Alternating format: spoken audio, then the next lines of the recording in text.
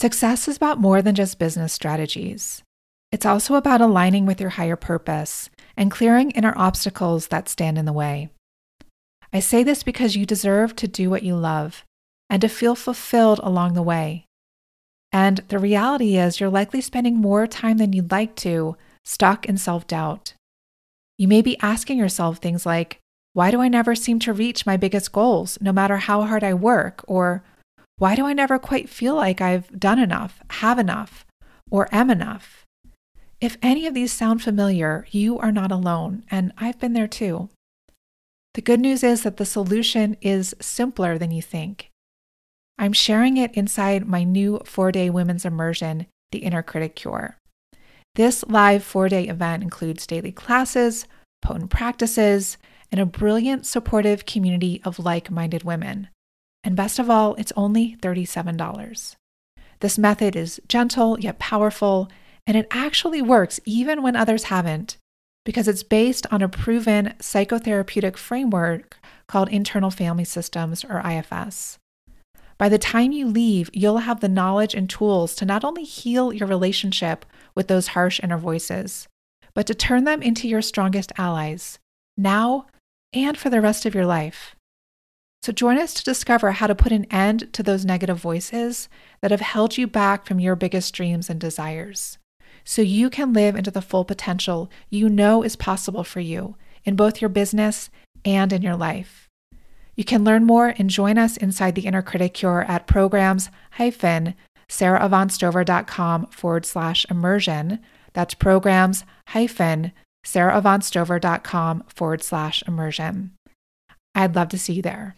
The greatest gift Ayurveda has given me is the gift of awareness without judgment. So if you can just tune in and ask yourself that a few times a day, the answers will start to come from there. Welcome to Herself, an internal family systems and women's spirituality podcast, and a space for you to come home to your innate wholeness and wisdom. You're in the right place if you're devoted to showing up for not only your outer, but also your inner life with courage and compassion. And if you feel inspired to do that in the good company of other women who are also committed to cultivating greater and greater levels of inner peace and outer fulfillment. I'm your host, Sarah Avant Stover, the author of 3 books, a certified internal family systems practitioner, and a pioneering teacher of women's spirituality for the past 24 years and counting. Here, we explore all different facets of a woman's spiritual and healing journey, both the pretty and the not so pretty parts. And we do this through wisdom talks, practical guidance for navigating the ups and downs of our paths with more grace and gusto, and conversations with other inspiring wayfinders. Above all, if you're here, you know that your continued deepening also serves the healing of our world. I'm happy you're here. Let's dive in.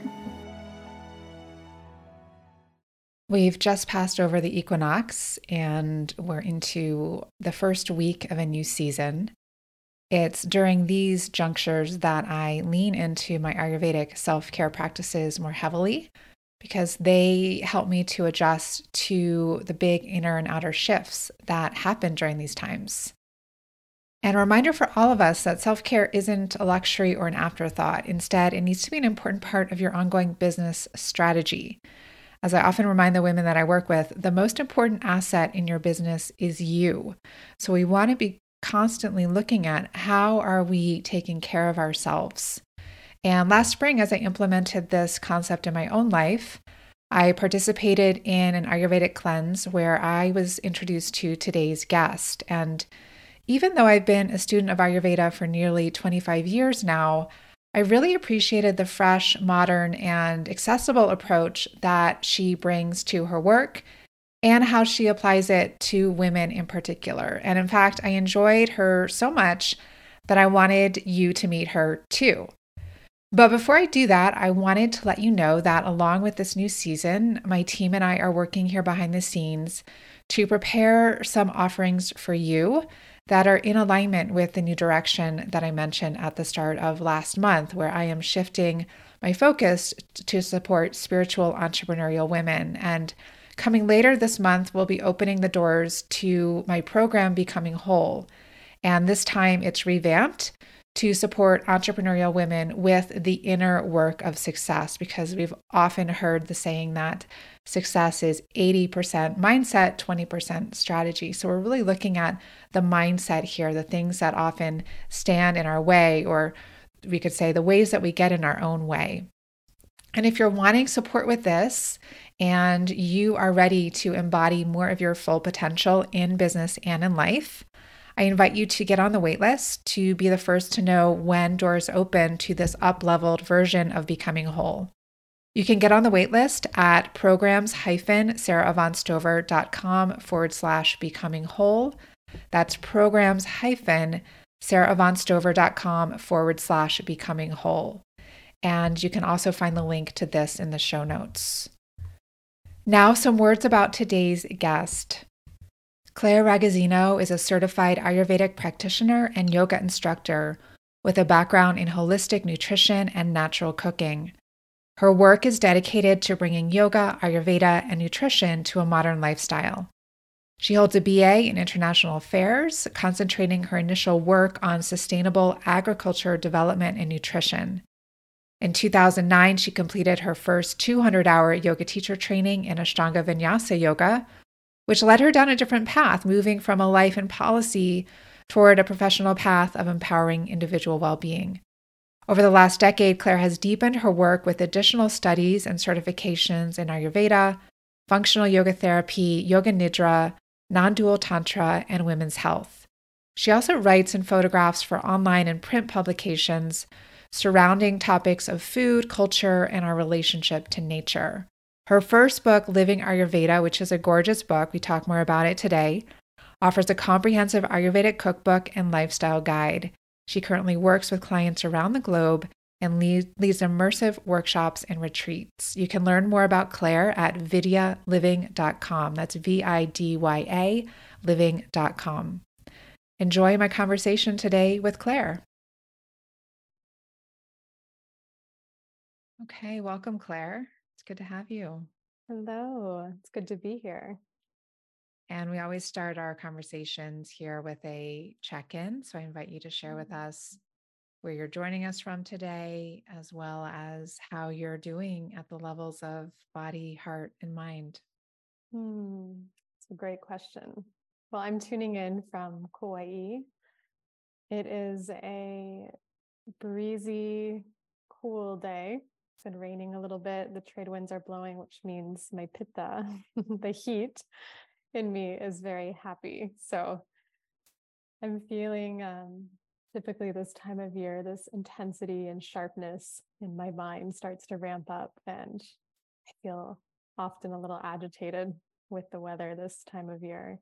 But today I'm feeling a little softer and gentler in my body and my mind.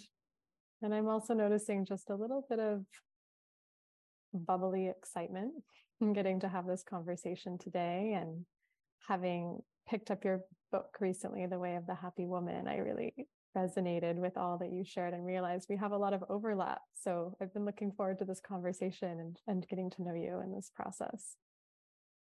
Yeah, well, thanks for picking up my book. And we do have a lot of overlap because I have your book too. And as I was reading it, I'm like, wow, this is a lot of similarities. Differences too, they're kind of, they have different energies. And for our listeners, I really recommend Claire's book. It's very beautiful. It's like a beautiful coffee table book, or the book that you want to have on display. And it's great pictures and hardcover. It's really gorgeous. Before we go into that, I want to acknowledge your check-in and just to say that Kauai is one of my favorite places in the world. Such a special place. And I just, out of my own curiosity, how long have you been there, and like what led you there? On and off for 7 years now. I initially came out here to help a women's gathering and work with one of the founders of a large women's gathering. And and fell in love with it out here and ended up returning and have been kind of weaving different layers of home here since then. I met my fiance out here, and he does conservation work and biocultural landscape architecture and design. So we have returned in this past year and are kind of settling back in on the North Shore, and feel really grateful to be here and to be more connected with the rhythms of nature here than as in times I've lived in cities and urban areas. Yeah, I could see how that would be more available for you there. Yeah, waking up early is definitely one of my favorite benefits. Yes. It happens to fall so naturally here. Right. So I know we're gonna talk a lot more about these natural rhythms, but for listeners, I just want to share context that I learned about you through a woman here in Boulder, Jeannie Manchester, whom I've known for many years through the yoga community. And I did a Ayurvedic cleanse with her this spring, and you were one of the guest teachers that came in and spoke. And she also recommended your book. And I'd been very involved in Ayurveda, especially in my 20s, and I did some shorter trainings, and I was considering, doing more advanced trainings and making that like the central piece of my work. But then I just got drawn in other directions, and being introduced to you was kind of like a homecoming. It was like I was like meeting a past self and reintegrating her with my present self. So with Ayurveda, how did you first get that calling to make it a part of your life and then make it a part of your livelihood? It was a bit of a natural pull.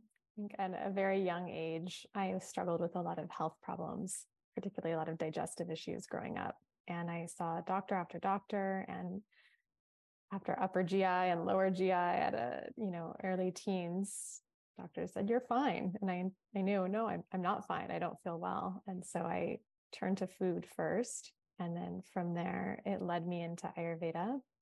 My mom had also been in a near fatal car accident when I was 7 and had found yoga at the time. And so she found one of the few teachers that existed in Arizona where we were living. And she would drag me along to classes and kind of started to be infused in that yogic lifestyle through her. And through my own journey, came to yoga and Ashtanga yoga and ended up in India after college, and started really exploring Ayurveda as knowledge, I would say, to begin with, book knowledge, concepts and tools and things that I should be doing, but I didn't really understand. And it wasn't until I started actually practicing what I was reading did I start to recognize, oh, this is really transformative, powerful knowledge that you can embody in simple everyday ways. And so from there, it just drew me in, and that curiosity, I kept learning and exploring more. And as a pathway, it led me into my professional work. And I know that the majority of listeners will know what Ayurveda is, but for those who don't, how would you describe it? I am just going to switch over. I'm noticing I'm having a little tech issue here. I apologize. Sure. Trying to fix my headphones here. Can you hear me okay? Yeah, I can hear you fine. Okay, great. Yeah. Yeah. So Ayurveda, I really see it as a language for understanding your body's relationship, your mind's relationship, this greater sense of self in relationship to nature. So it's this framework to really get to know yourself deeply. A lot of times it can look like lists of foods you shouldn't and shouldn't eat, or, rigid structures that you need to live your life by. But for me, I found a much more freeing relationship with it when I saw it as this dynamic language to inquire about, how am I feeling today? What's happening around me? What do I need? And how can I tune in with myself in those layers? Versus, I took this online quiz and it says that I shouldn't eat this. And I can only do this at this certain time. And I think when you're not feeling well, which was my experience pretty much from birth until my early 20s, I didn't feel well. I struggled with chronic digestive problems, reproductive menstrual pain and challenges around cycles, hormonal fluctuations, all kinds of things where I just didn't feel good in my body. And when you don't feel good, it sometimes can turn into this very controlled, you try to create this controlled environment around it. And so food for me was a lot of controlled experiences. I'm going to do this cleanse and I'm going to control everything in this way. And I'm going to do this diet where I don't eat grains, or I'm going to do this diet where I don't eat fats, where I only eat proteins in this way. And it always felt like I was missing something.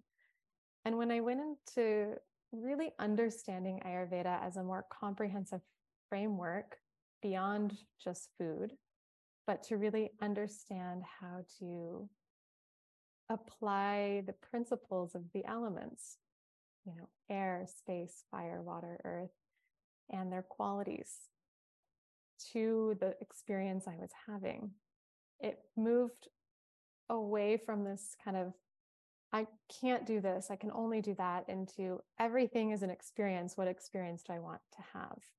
And so it gave me this language to look at the different functions that the elements and these groupings of elements we call the doshas have, and how you can have a excess of movement and what that might create in the body and the mind, how you can have an excess of heat, and something I'm very familiar with here in the islands, and what experience that might be of body and mind, or too much stagnation, and how to work with that in a more dynamic way. So Ayurveda wasn't a list of rules I needed to live by, but really this flexible framework that I could see how to care for myself more proactively instead of reactively. Remember, one of the definitions that I heard for Ayurveda is the art of living. Mm-hmm. And I'm hearing that in some of what you're saying, like there's a creativity to it, and feeling, what is the most artful way for me to live in relationship with my body, with the environment that I'm in, with the elements, with my food. Absolutely. I think Dr. Lad always calls it the art of living. And if Dr. Lad is a Ayurvedic physician here from India, but had opened a school in New Mexico. And whenever I spent time studying with him, the way that he would describe things was almost poetic. And there is, when you think of art, you think of intention and doing something with great presence. And I think what I've taken away from Ayurveda as a whole is how to live with great presence and awareness with everything that I do, and not to, when I don't feel well, not to judge it or try to control it with a specific rigid diet or herbal protocol, but to really look at, oh, this is present. I've just started dipping my toes into IFS. So I was very curious and excited to get to know you and to discover more through your podcast. And I think of the doshas, which if anyone has started to study Ayurveda, the doshas usually take the lead in the highlight of what Ayurveda is. And the doshas we can look at as three functional energies. One, vata, is a grouping of elements, air and space, and it governs movement. It's the firing of the synapses and the nervous system. It initiates, the beating of the heart, the air moving in and out of the body. It's all movement. And when there's a lot of movement in our lives, sometimes we can feel unstable. We can feel ungrounded. We can experience anxiety. And as someone who moved many times as a child, anxiety was often a present part of my experience. And digestive issues such as chronic constipation and dryness and burping and gas and bloating, air, right? All of this vata was elevated. And when I used to really struggle with this and feel like no amount of, food or herbs or cleanses was really working, I could kind of take a step back and look at vata as kind of a part of myself, and it has a role. And so instead of looking at the doshas as being something that's always going wrong or out of balance, even though the very nature of dosha is to be unstable. I think looking at the doshas more as this is a part. And when there's a lot of, movement triggered in my life, oh, this is what I can do to kind of meet the needs and bring in greater stability, bring in routine and structure, bring in warm and oily foods, bring in, a loving oil massage and things like this that help to nourish the need of that doshic expression, high vata, to kind of pacify and come back to this center of the sattvic self. Yeah, there's also a saying in IFS that's coming to mind as you're talking, and it's said in other places too, but it's just one of the core mottos in IFS, that what's in the way is the way. And so I'm hearing you say, because I have a lot of vata. As I've gotten older, I have more kapha. Now I'm like more equal with vata and kapha, but it also depends on the climate that I'm in. So Boulder, I can definitely have more vata, but if I'm in a place like Hawaii, I have more kapha.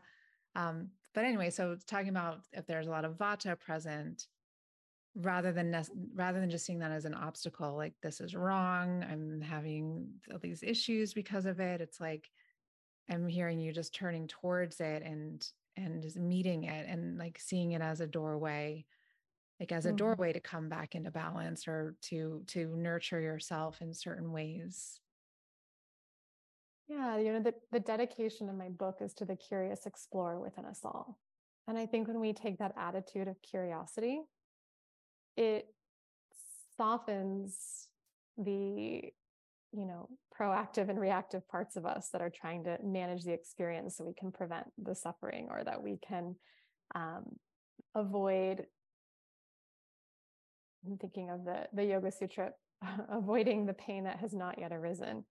And in some ways, it's really about just being present with what is in front of you and looking at it from a non-judgmental space. Oh, I just did a lot of travel. I was eating in the airports all the time. Oh, I'm constipated. Okay, well, what can I do about it? Cool. I have this tool set in front of me that Ayurveda gives you to identify what's present. And there are these words, these qualities known as the gunas, these 10 pairs of opposites that are very fundamental and they're very easy to grasp onto. If there's heat, how can you cool yourself down? If there's dryness, how can you bring in oiliness and lubrication? If there's mobility, how can you bring in stability? And so a lot of times I come back to this very simple framework because it helps to kind of tether into reality of what's present versus always being in a guessing game of what do I need? What should I eat today? How should I care for myself? And it makes, it's given me a lot more stability in my life. And when things do go wrong, or I am constipated or bloated, or whatever experience is expressing itself sticky and heavy in springtime, all the different doshic expressions, it's not a panic. It's just oh, I can identify what's going on and I have a toolkit of what's needed and I can take action from there. So can you share some examples of like what you do in any given day to help you come into balance? So I'm hearing you have a lot of pitta. Are you pitta vata, or what would you say is your main dosha? Yeah, so we tend to look at, for anyone listening new to Ayurveda, we look at an individual's constitution known as your prakriti. And that prakriti can be a combination of all three, of vata, pitta, and kapha, because all the elements live within our body. We all have doshas, each with a different function and role within the body and the mind. But this unique kind of soup that makes us forms usually a dominant dosha, can be a combination of one, two, or all three. And for me, my constitution is pitta vata, and I would say with a little kapha right behind it. And so depending on the time of year and depending on what's happening, and of course being here in the tropics where it's hot, I'm definitely navigating a lot more heat. And now it being peak summertime, my diet and lifestyle is definitely adapting to my environment and the time of year. And I think that's what's so great about Ayurvedic medicine is it gives you a framework for how to live in alignment with daily routines, and then also how to pay attention to the seasons. So as the sun shifts and moves across the hemisphere, we have longer days, hotter days, as we are now around our summer solstice time, and we have shorter days and cooler times around winter. And so what Ayurveda really looks at is our relationship to time, because it's time that is, going to affect us the most as we age from childhood to death, and as we move through these changes of our environment through the year. So when we're living in wrong relationship to time, which I think is more challenging than ever in a modern world, everything is, climate controlled homes and lights on 24/7 if we want to have electricity going all the time. We can trick our bodies into always being on and create whatever kind of climate and season we want within our own controlled spaces. But we can't fight time. And so to live in right relationship with time is to know how to be in rhythm with what's happening around you. And so dinacharya is the word for a daily routine. And my own daily routine really takes into account what I wake up, what I'm feeling, what I'm noticing. I also, here in a heavier climate, I know in Boulder, it's dry and at altitude. And what I did there was a little different than what I do here.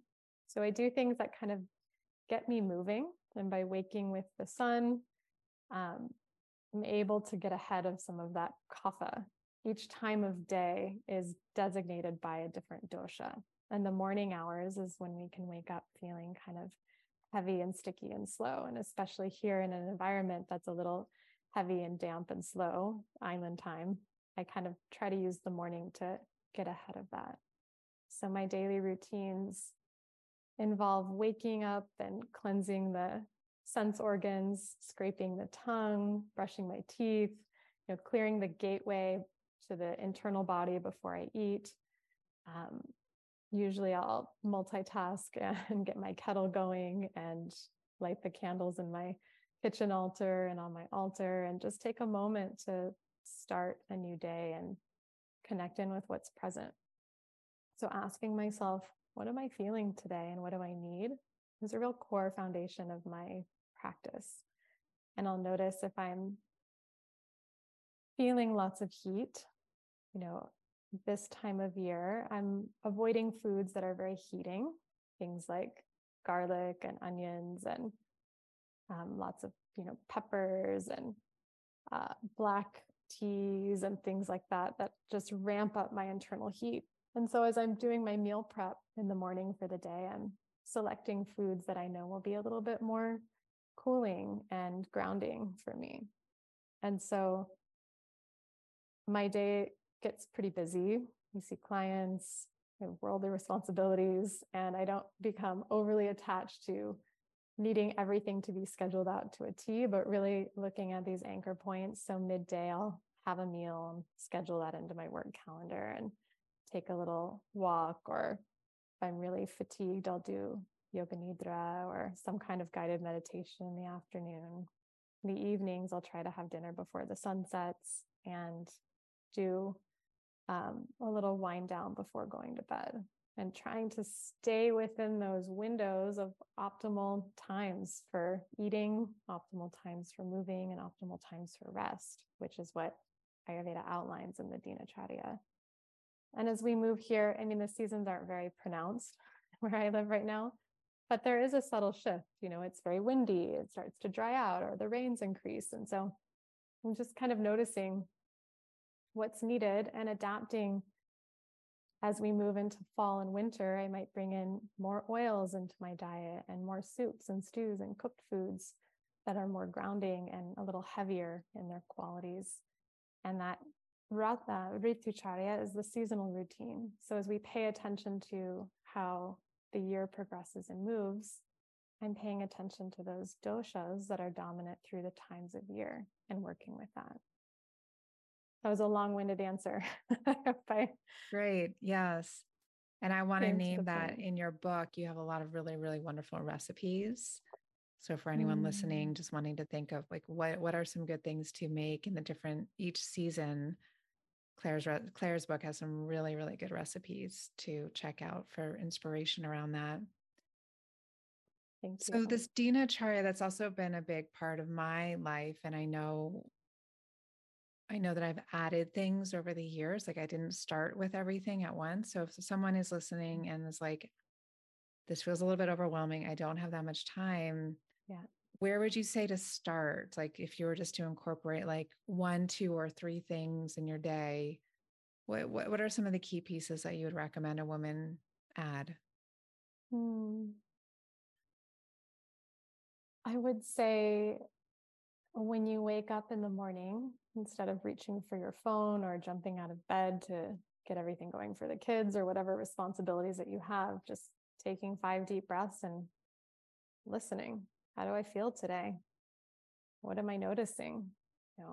And the gunas, which I have a chart for in the book, and most Ayurvedic books will have a list of these 20 qualities, are a really great place to just start to be curious and observe.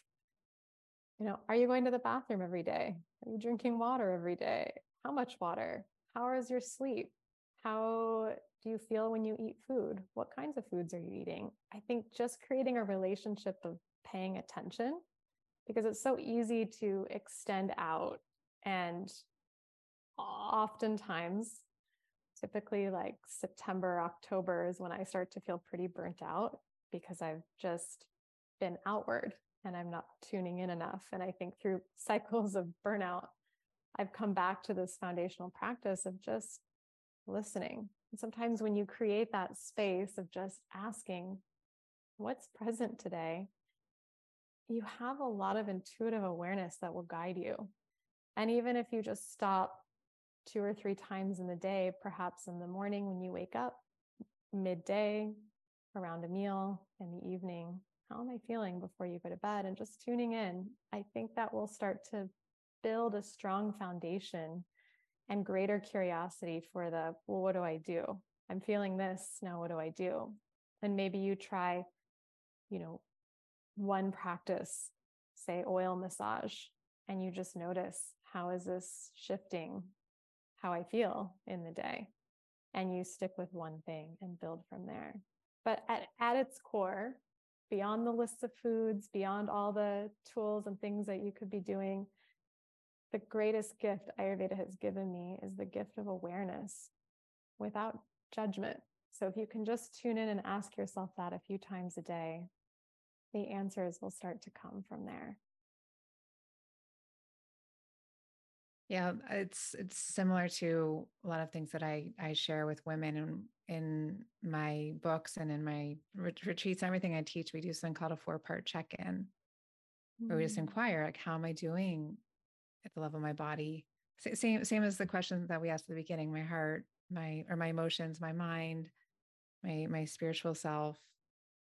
And so much comes when we just ask these open-ended questions, this inquiry. Just like if we ask the right questions, we get the answers that we're wanting. Exactly. I'm smiling because I'm thinking of my own process with IFS, and I'll catch the pitta, the fiery side of me that just wants my counselor to tell me what to do. Just tell me something's wrong. Tell me how to fix it. Give me the framework. I don't understand all of these different parts. Just tell me what the cohesive roadmap is and I'll do it, and then I'll be healed. And sometimes I get impatient in the process, and I'll leave a session feeling all irritated, like I'm not making any progress at all. And then the next day I'll wake up and I'll stand back and I have a whole new vantage point on something that I had felt completely stuck by. And by empowering me to ask myself in this inner inquiry, it helps me to access this whole part of myself that I don't think anybody could give to me, Yeah. Yeah, because if your therapist or your counselor shares something with you, that'd be coming from a part of them. Right. And so the whole thing about IFS, and same with Ayurveda and same with yoga, it's like, how do we access that stream of wholeness and healing and health within us? Mm-hmm. And just, yeah, just access it more and live from it more. You bring up a good point about accessing that wholeness within. There's this beautiful mantra, the Purnam mantra, that just recognizes Purnam as that wholeness, that fullness. And really at the essence of all yoga and Ayurvedic teachings is this remembrance of you are inherently whole. And if we can approach Ayurveda from that perspective of the doshas being different parts expressing different needs, and our recognition of this wholeness, it changes. I don't know, it really brings a sweetness about it versus the struggle that I was describing before of feeling like I needed to rigidly control everything in my healing journey. And Claire, I know that you also specialize in working with women like myself. And what was it that led you or inspired you to just want to work with women? And I think that we share from our direct experience, and being a woman in this body is something I've been intimately getting to know and forever curious about. And I think that it was a natural evolution to help women to understand how to apply this knowledge of rhythm and working with a more cyclical way of living, because we really have this cyclical nature, women's bodies, and that just like Ayurveda teaches us to look at daily rhythms and seasonal rhythms and cycles of the moon and the cycles of the sun and how to capture and work with that energy. I found it just really profound to watch transformations that would happen when we stop trying to live from this very linear, always progressing and pushing forward approach to life. And that's kind of in my sweet spot, is working with women to learn how to embody this more cyclical approach to their health and routines. And how has it been for you? This is just out of my own curiosities. I have a passion for all of these things, Ayurveda, yoga, meditation, IFS, and also for business. And so how do you incorporate any of these principles into how you run your business? Because you seem to be a savvy and successful businesswoman as well. And even into just your days, which are can likely be full and stressful at times. So how does all this intersect with your life as a business person? Yeah, that's a great as question. an entrepreneur. Sometimes I find a lot of grace with it, and other times I really struggle. Like I've mentioned having burnout before. When I first started my business 11 years ago, I was coming from a job where the workplace etiquette was to answer emails within 30 minutes of whenever the email came in. So I kept my phone on dinging at 2 a.m. as students from, international locations were emailing in with questions, and waking up and trying to respond to it, and completely letting expectations of my workplace dictate my life. So the first aha was, oh yeah, I don't have to do that. I can actually create healthy boundaries within my business that help me to thrive and to be in a clearer, more rested space when I do work with clients, versus letting a dysregulated nervous system drive the state of my business. So I felt like the first few years was me really learning how to embody that and not be in the putting out fires phase where everything was like, oh, this is a problem. This is a problem. I'm stressed. I'm overwhelmed. And putting structures in that allow for spaciousness. Mornings are important to me. Having a sadhana spiritual practice is important to me. And so a little bit more difficult when you're 6 hours behind the East Coast, but It's having my spacious mornings is something I've sacrificed a little bit since moving Did back you just need to here. get started earlier? Yeah, I'm like on my Yeah, computer by 7, but the nice thing is it's easy to get up by 5 here. And so, right. but I have my mornings where I have a little bit more spaciousness to have a long practice. And then I also have let go of needing to have X amount of time in my yoga practice. I'm not doing primary and second series Ashtanga yoga anymore as my need to do yoga. It's my, a couple of mantra practices before I head into being present and listening with clients. So a part of it has been putting structure into my business that allows more time for rest. And then also being a solo entrepreneur, it can be working in fits and spurts. So I might have a month or a few months that are overwhelmingly busy, but then I also know that there'll be months naturally where it's a little more quiet.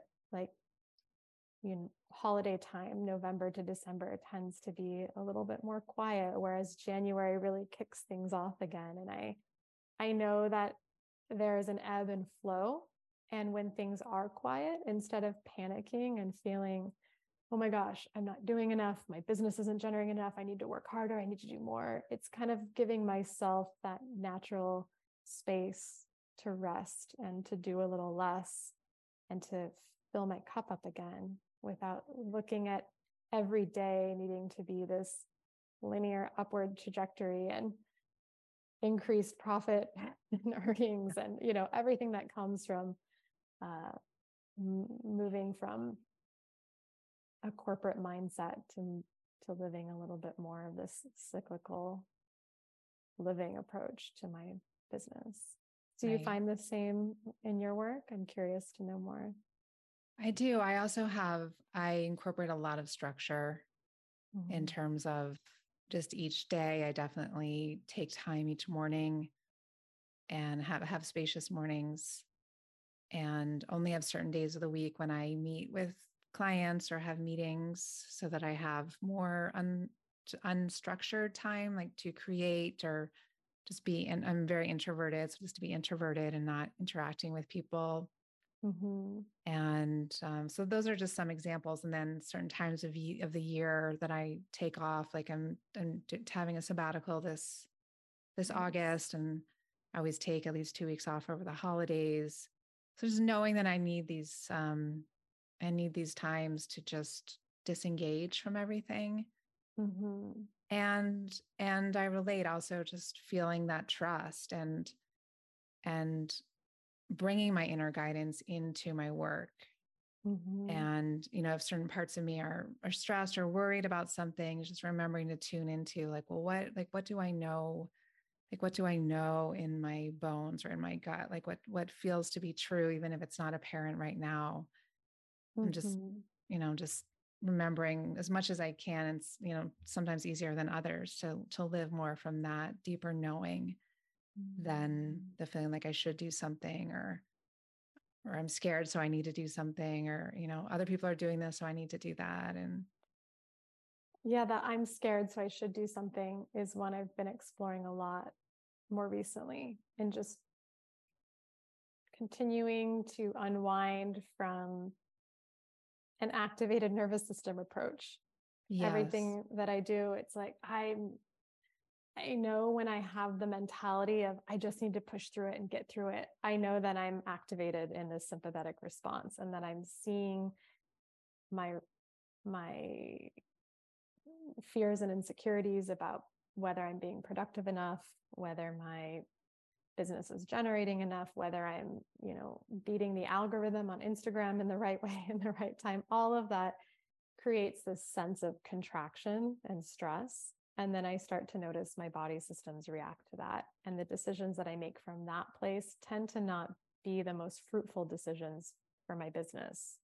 So what I've been practicing lately is what tools can I use to really reset after a busy and stressful period, whether it be a day. I just did a big move last month, and I noticed I actually needed a few more weeks than I thought to launch a program to get my body back in more grounded state and my nervous system in a more relaxed state. So I leaned into a lot of more restorative tools that I have, and it helped to soften that edge that a pitta can really get of being overly structured and forcing your way through something just to meet the deadline because, you know, I said I was going to launch on this date. Or I think that edge of being compassionate and patient and gentle with yourself when you are so structured is something I have to pay a lot of attention to in how and when I launch and navigate making decisions for my business. Yeah, I relate to that. And it brings back in that curiosity and just having those periods of review. You know, it's like, oh, how was that for me? Or did that feel good? Or did that not feel good? And for me, like bringing in that self-compassion of like, okay, yeah, in retrospect, maybe I would have done that differently. Cause I had something similar recently. I submitted the final manuscript for my next book, and congratulations. Thank you. And right on the other side of that, I launched a program, and that was just kind of like how things needed to be in the lineup of things.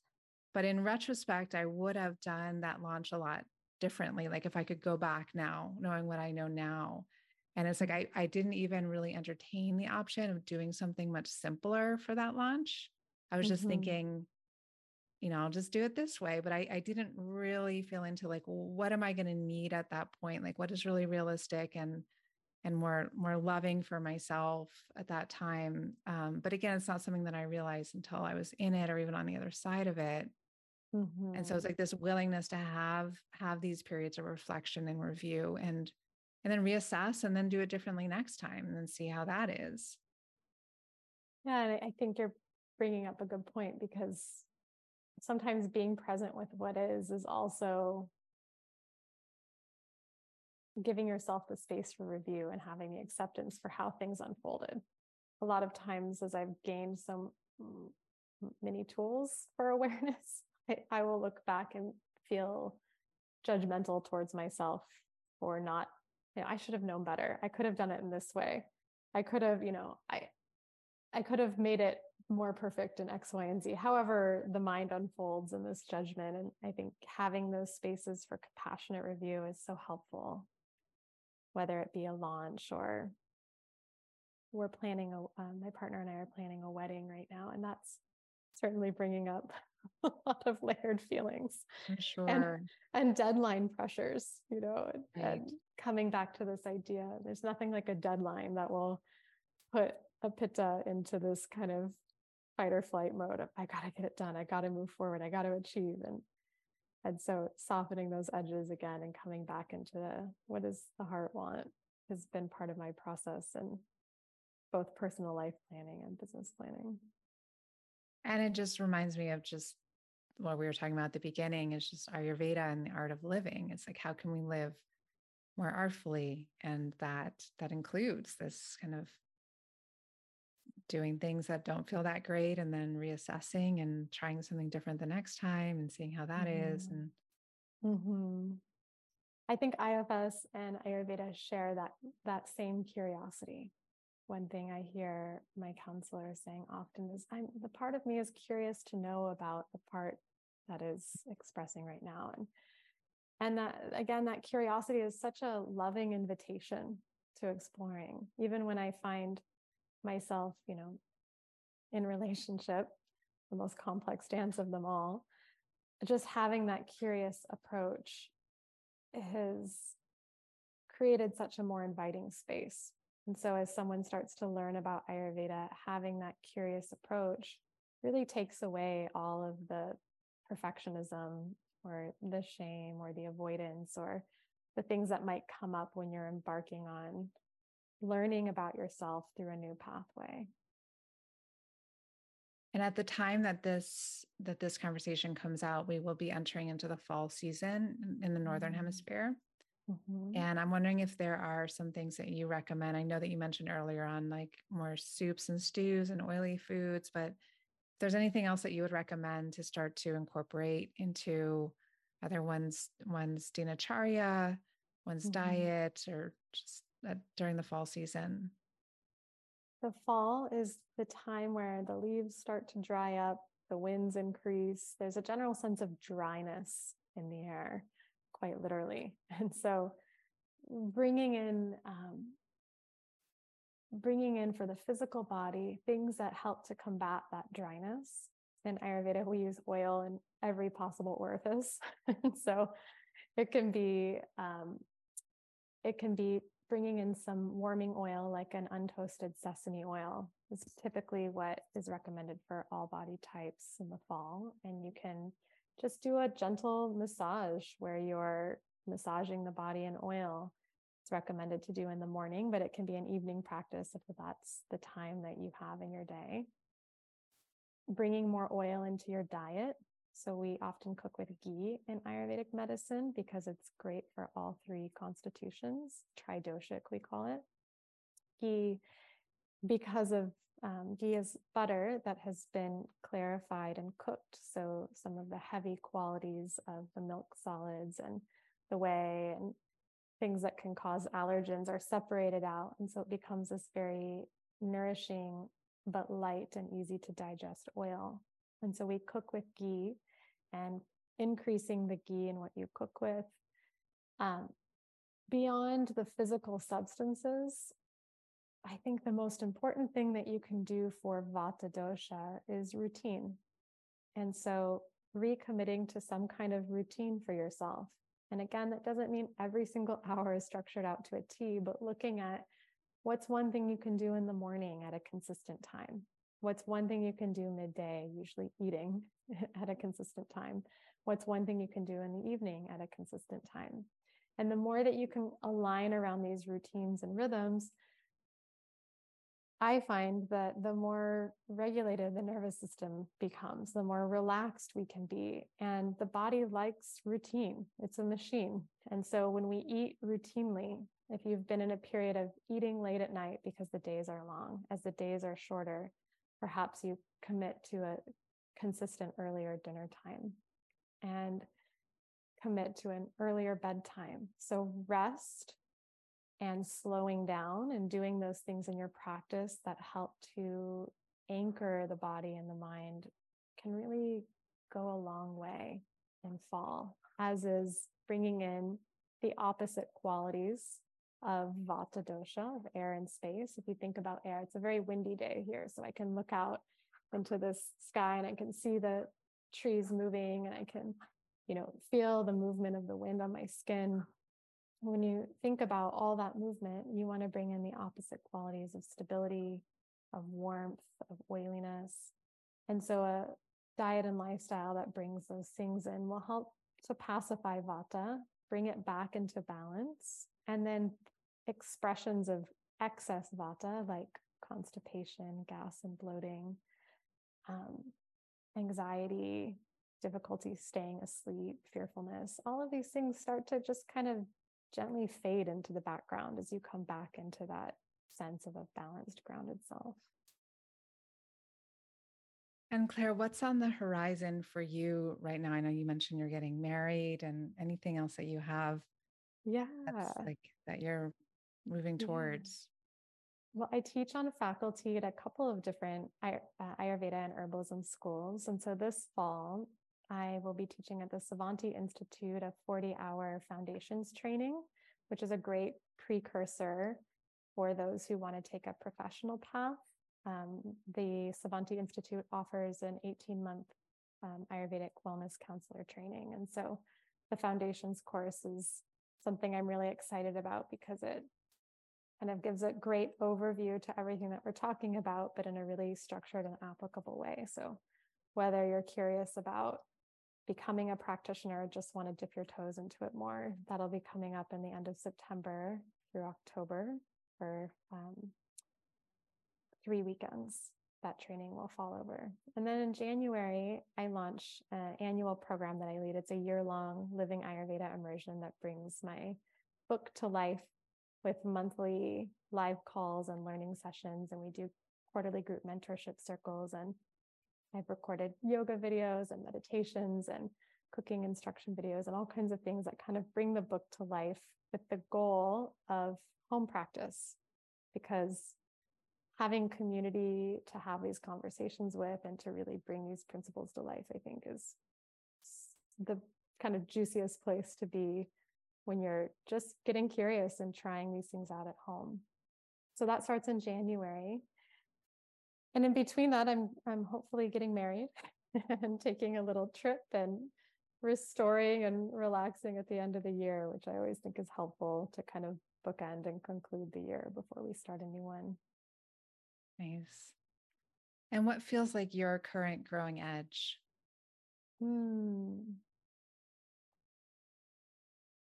Continuing to understand my nervous system and the subtle ways in which I'm perceiving reality from a triggered state versus a relaxed state, and noticing how that creates a cascading effect in my life in either directions that are nourishing or perhaps more activating. So that's kind of my personal edge, and my professional edge is that I'm starting to work on another book, and have slowly been entering into that process because, as you know, it's a big labor of love, and I've wanted to start it from a place of a full cup instead of feeling like I just have to do this because it's been 3 years and I need to do it, and really letting it kind of percolate and exploring working from that place of overflowing inspiration instead of pushing through because I have a deadline.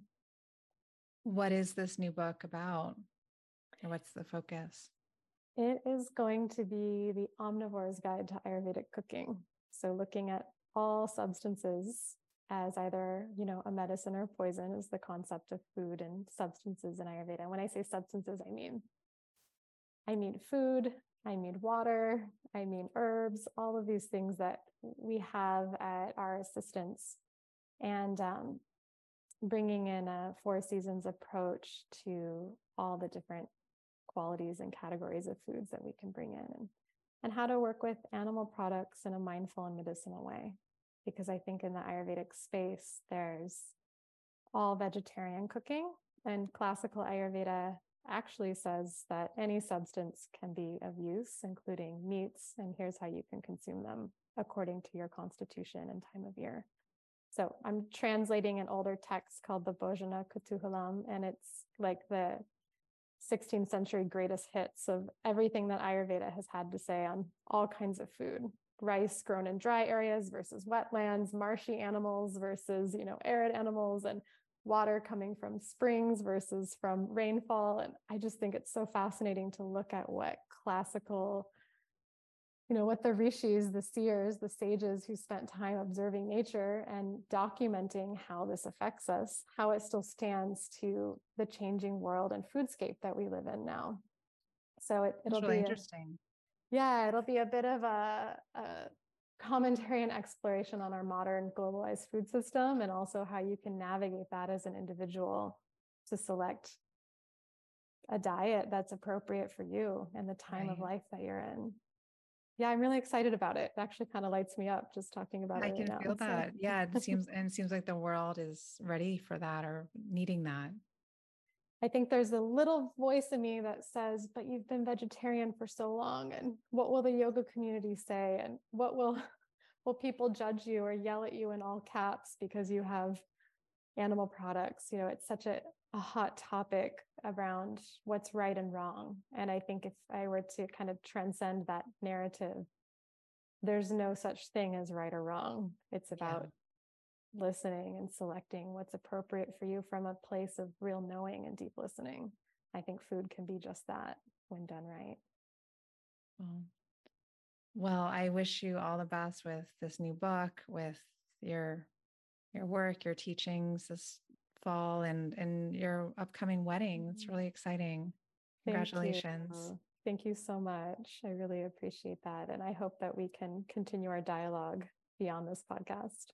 Me too. And I'm going to put all your information in the show notes, but for anyone listening, if they want to find out more about you, they want to get your first book, where would you send them?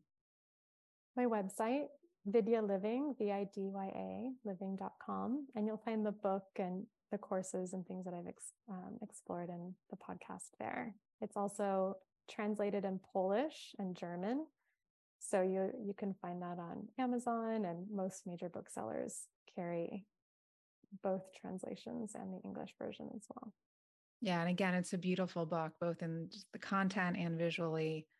I know that women listening are really going to enjoy it. So thank you. Get that book. Yeah. I appreciate that. Yeah.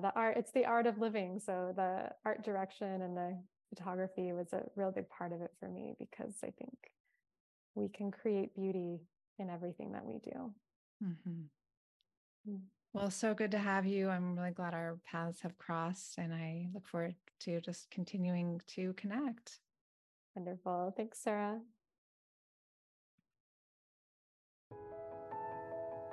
Thank you for joining me today for another episode of the Herself podcast. And thank you for taking the time to turn in and tend to yourself.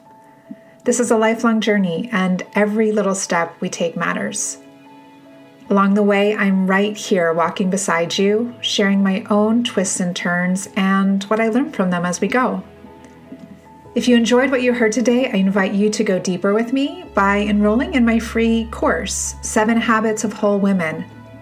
Just head over to sarahavaughnstover.com, click on the link in the top right corner of the page, and the first day of this free 7-day mini course will be sent to you right away. Inside, you'll discover simple things you can do to experience your wholeness more often, starting right now. And if you haven't already, I invite you to hit subscribe on this podcast so you don't miss future episodes. If you enjoyed your time here, I'd also be very grateful if you could take a moment to rate and review this podcast. That way, other women who might enjoy this can better find it too. Above all, keep going. I believe in you. And until next time, I'm sending you my heartfelt support.